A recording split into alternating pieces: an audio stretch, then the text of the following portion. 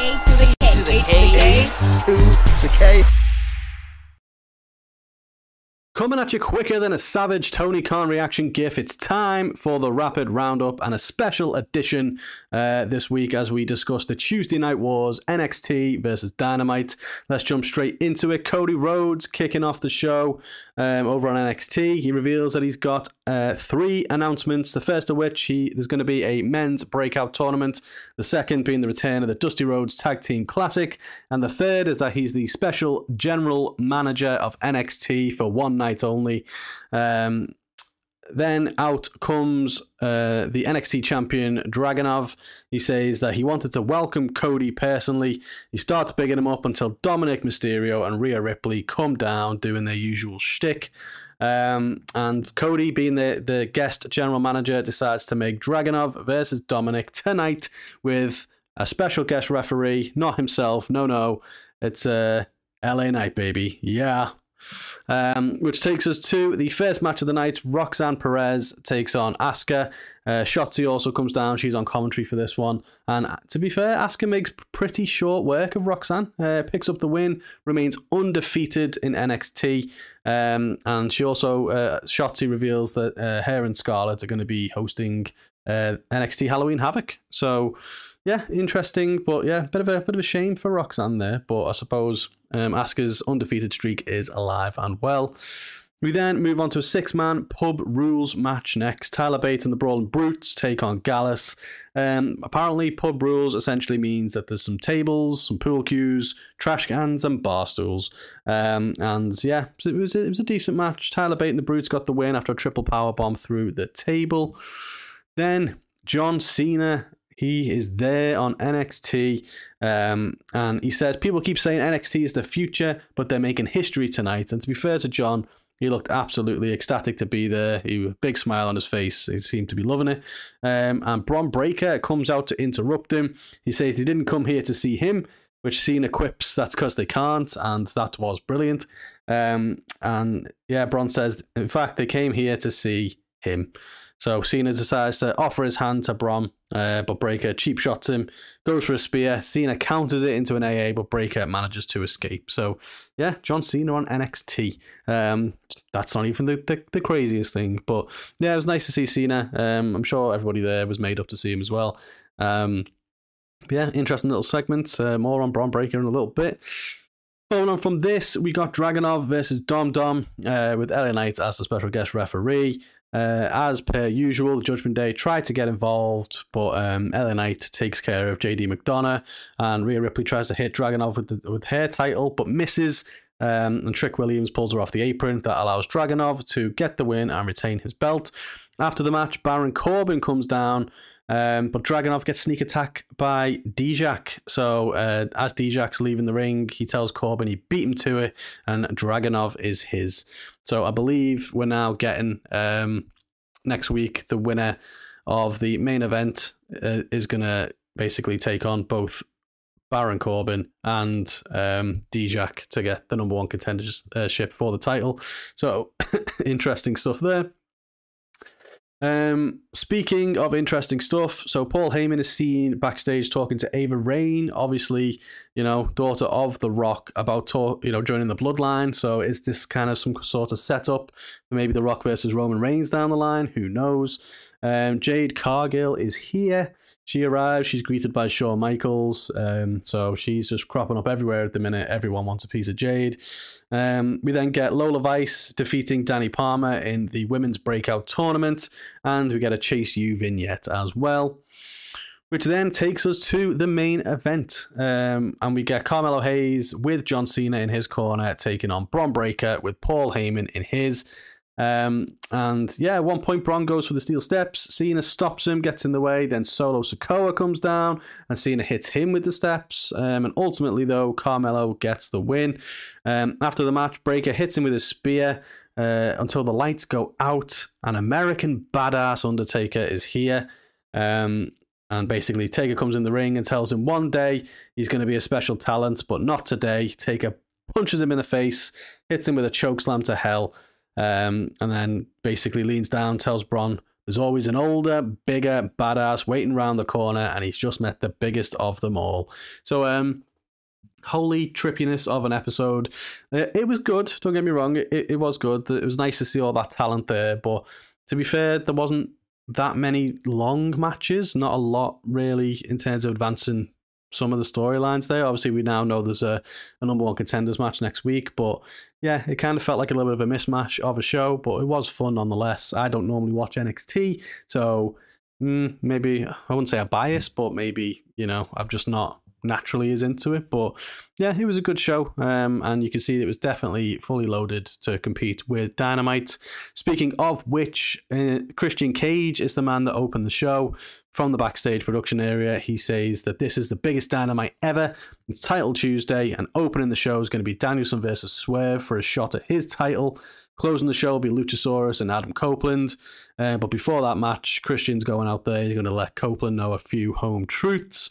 True to his word, the opening match was Danielson versus Swerve for a shot at the TNT Championship. And you know what? Fantastic match. Both of them absolutely brought it. And it went on for about 15 minutes as well, which compared to Asuka and Roxanne, which was the opening match on NXT, probably lasted less than 5 minutes.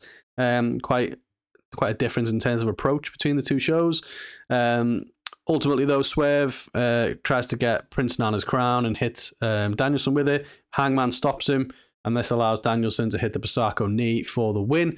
And now we know that Danielson's facing Christian Cage on Collision. We also got Chris Jericho taking on Powerhouse Hobbs, the newest recruit of the Don Callis family. And Hobbs absolutely smashed him. Jericho hardly got in any offense. Complete squash. After the match, he's getting checked on. Daniel Garcia comes over to check on him.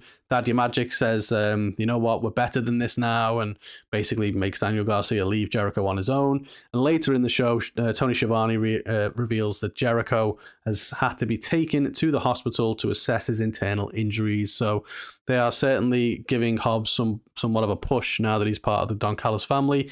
Hopefully this is one that pays off, because he's got all the tools in the world. So yeah, let's hope this is the one. But interesting approach now for Jericho. Is he going to be taking some time off? I'm not too sure, but he seems to be written off at least for the short term. We follow this up with a couple of different things. So Adam Cole continues to help Roderick Strong. This time he's mowing his lawn for him. And yeah, on one leg, of course. He tries to leave at the end and basically says, you know what, I'm still going to get surgery. But Roddy says, Adam, I just need one more thing. So this is still continuing to go on. We also, Timeless Tony Storm is ready for her close-up, and we get some batshit crazy silent movie thing called Lover's Lament, which is just all sorts of mentalness in the best way, of course. Loving Tony's new character. It's just absolutely mental. And yeah, there's not much else to say about it, really. But hopefully this leads to something big. We'll talk in a minute about what that could be. But yeah, loving the Tony Storm stuff. The Adam Cole and Roddy stuff is okay as well. But yeah, that's starting to kind of go on a bit long now. So I want to see some actual, momentum off the back of that. Speaking of momentum, so Rey Fenix was defending the international title supposedly against Jon Moxley in the what are we calling it? The pre-show thing. Can't remember what they call it. The buy-in. Tony Khan revealed Jon Moxley cannot compete. He's not medically cleared. So replacing him is Orange Cassidy. All the way through the match, Rey Fenix is selling the back. And in a relatively short 5 or 6 minute match, Cassidy actually scores the win to become a 2-time international champion.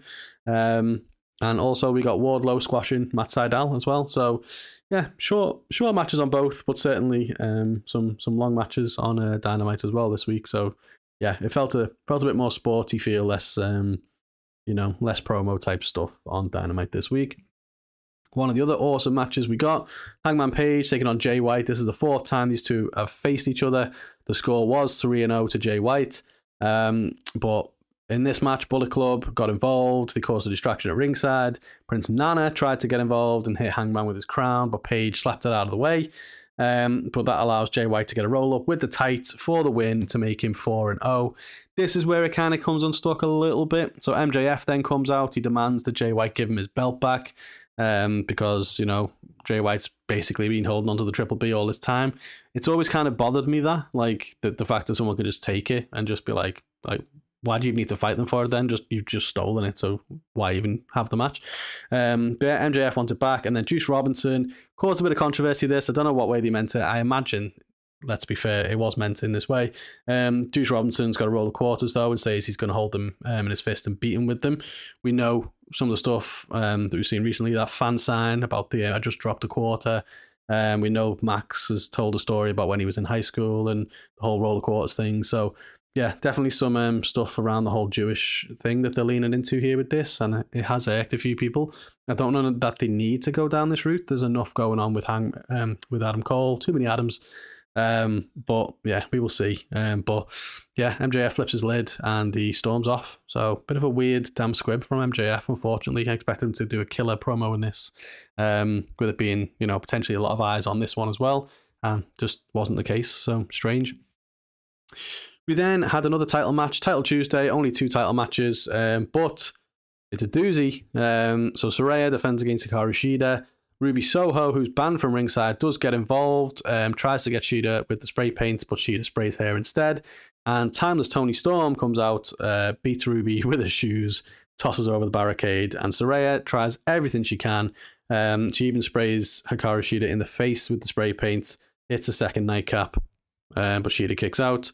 Saraya goes for the roll-up, Shida reverses it, and she wins to become a 3-time AEW Women's Champion. So I've been overly critical in the past of every time Dynamite puts on one of these Title Tuesday type things, or like these Grand Slams or Gold Rush or whatever the bloody hell they call them, Battle of the Belts. We never get any titles change hands. So to be fair, I was surprised, very, very surprised that both titles that were on the line have changed hands on the same show. So fair play, credit where it is due. Which then takes us towards the end of the show. Christian Cage comes out, shoots on Adam Copeland. He takes a shot at what he did with Judgment Day. He said he didn't just take a bunch of misfits and dress them up in Halloween costumes and pretend to be the leader. He's not doing that with Luchasaurus and Nick Wayne. Instead, he's their father. So obviously leaning into the whole father stuff. So lots of lols. But he also says that he knows Adam's wife, Beth, is a huge fan of him. And Luchasaurus is going to end him. But don't worry, take solace in the fact that Adam's little girls are going to be well taken care of. So Christian just being an absolute horrible, horrible human being and the best kind of heel that you want to see. That does bring out Adam Copeland. He comes flying out, and Nick Wayne gets involved, gets his leg, and allows Luchasaurus to beat him down before the bell. He does power through, though. They have the match. Copeland hits Luchasaurus with the TNT title, and there's a moment there where Luchasaurus thinks it was Christian that did it. But ultimately, they called him Edge, but Adam Copeland got the win. After the match, though, Nick Wayne again attacks him, and Christian and Luchasaurus join in. The Blackpool Combat Club come down, trying to make the save, but then Gates of Agony get involved and Swerve, and Hangman tries to come and make the save again. Complete bedlam everywhere, but the show ends with Danielson tapping out Christian in the middle of the ring. Is this what we're going to see at Collision on Saturday? And all this while Adam Copeland is watching on. So, hell of a couple of shows there, let's be honest. Thoroughly entertaining on both sides. It's so fascinating what they've done. WWE kind of loading up this show with a lot of these, mega stars, and it's an interesting take because is it going to get more eyeballs on it this week? Probably. The fact Undertaker's going to be there, John Cena's going to be there, LA Knight was on the show, Cody. They really loaded it up, and I think that probably has done enough to get the eyeballs on the show. The problem, though, they didn't really enhance or showcase the existing talent enough. So when people tune back in next week, if they have captured some of the AEW audience or any other people that are tuning in for this, they're going to not see the people they saw this week, and will they stick around? Maybe not. So it's a bit of a short-sighted kind of play from WWE, but I think it will be enough to get the eyeballs on, which is a shame because Dynamite, I do think, was a really good show. Still, for me, there was so much emphasis on the wrestling, which it is wrestling, so yeah, you kind of need to do that, but other than like the little vignettes with Tony Storm and Adam Cole, there just needs to be a little bit more from like a promo side of things, or like backstage happenings and stuff going on. I think it's the only thing that kind of lets it down a little bit. So yeah, not enough good matches on NXT, but a lot of stuff going on, a lot of kind of promo segments and big kind of like wow shock moments. Whereas on Dynamite, lots of good matches, but not a lot of kind of story progression or big kind of wow moments on that side of things. So interesting nonetheless. I thoroughly enjoyed it. Competition is good. Competition is healthy. At least I think they're both acknowledging each other as competitors now, because in the past WWE haven't done that. So I'm excited to see what happens, where it all goes, and what the ratings will ultimately be. But next week, Dynamite's back on Wednesday, so the war does not continue. But yeah, I'm sure a lot of people on X or Twitter, whatever you want to call it, will have an absolute field day. So let us know in the comments, what did you prefer? What did you watch? Did you watch NXT? Did you watch Dynamite? Let us know. And which do you think was the better show? So until next time, we'll catch you on the next one.